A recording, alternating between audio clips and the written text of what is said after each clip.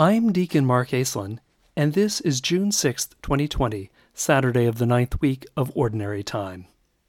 Today's Gospel passage recounts Jesus' story traditionally known as the widow's mite. In it, Jesus contrasts the contributions to the temple treasury made by the rich to those meager offerings of a poor widow. Since the rich provide from their surplus wealth, they give the lesser contribution, while the widow sacrifices her whole livelihood. Thus, it is said, Jesus presents a moral tale about what generosity and self-giving really mean. Or does he? An alternate interpretation, which I think bears consideration, is that Jesus is actually criticizing what the temple had encouraged this widow to do, to give in her destitution all that she had to live on. We get a clue of this when Jesus, at the beginning of the Gospel passage, criticizes the scribes, saying, "They devour the houses of widows."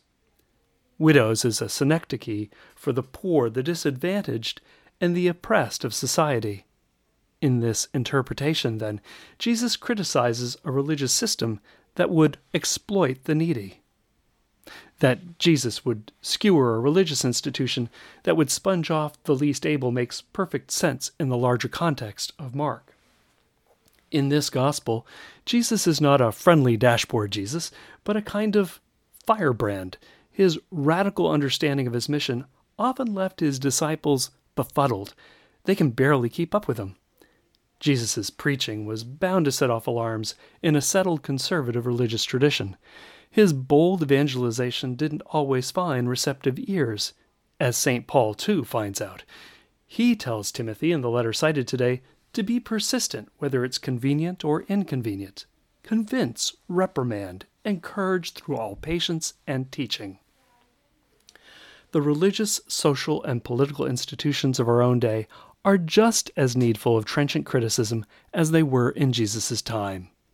Whether it is the sexual abuse scandal, pro-life issues, or especially evident recently, the scandal of racism, the Church has frankly not always been the strong voice of truth that Jesus and Paul call for.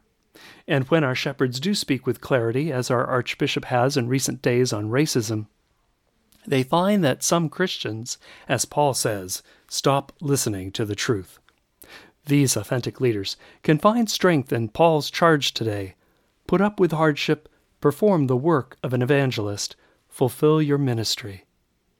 In the widow's mite, we can certainly take to heart the message that generosity should mean some personal sacrifice.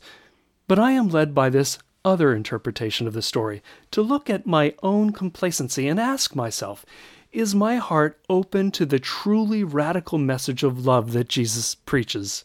A message of love that demands justice. God bless.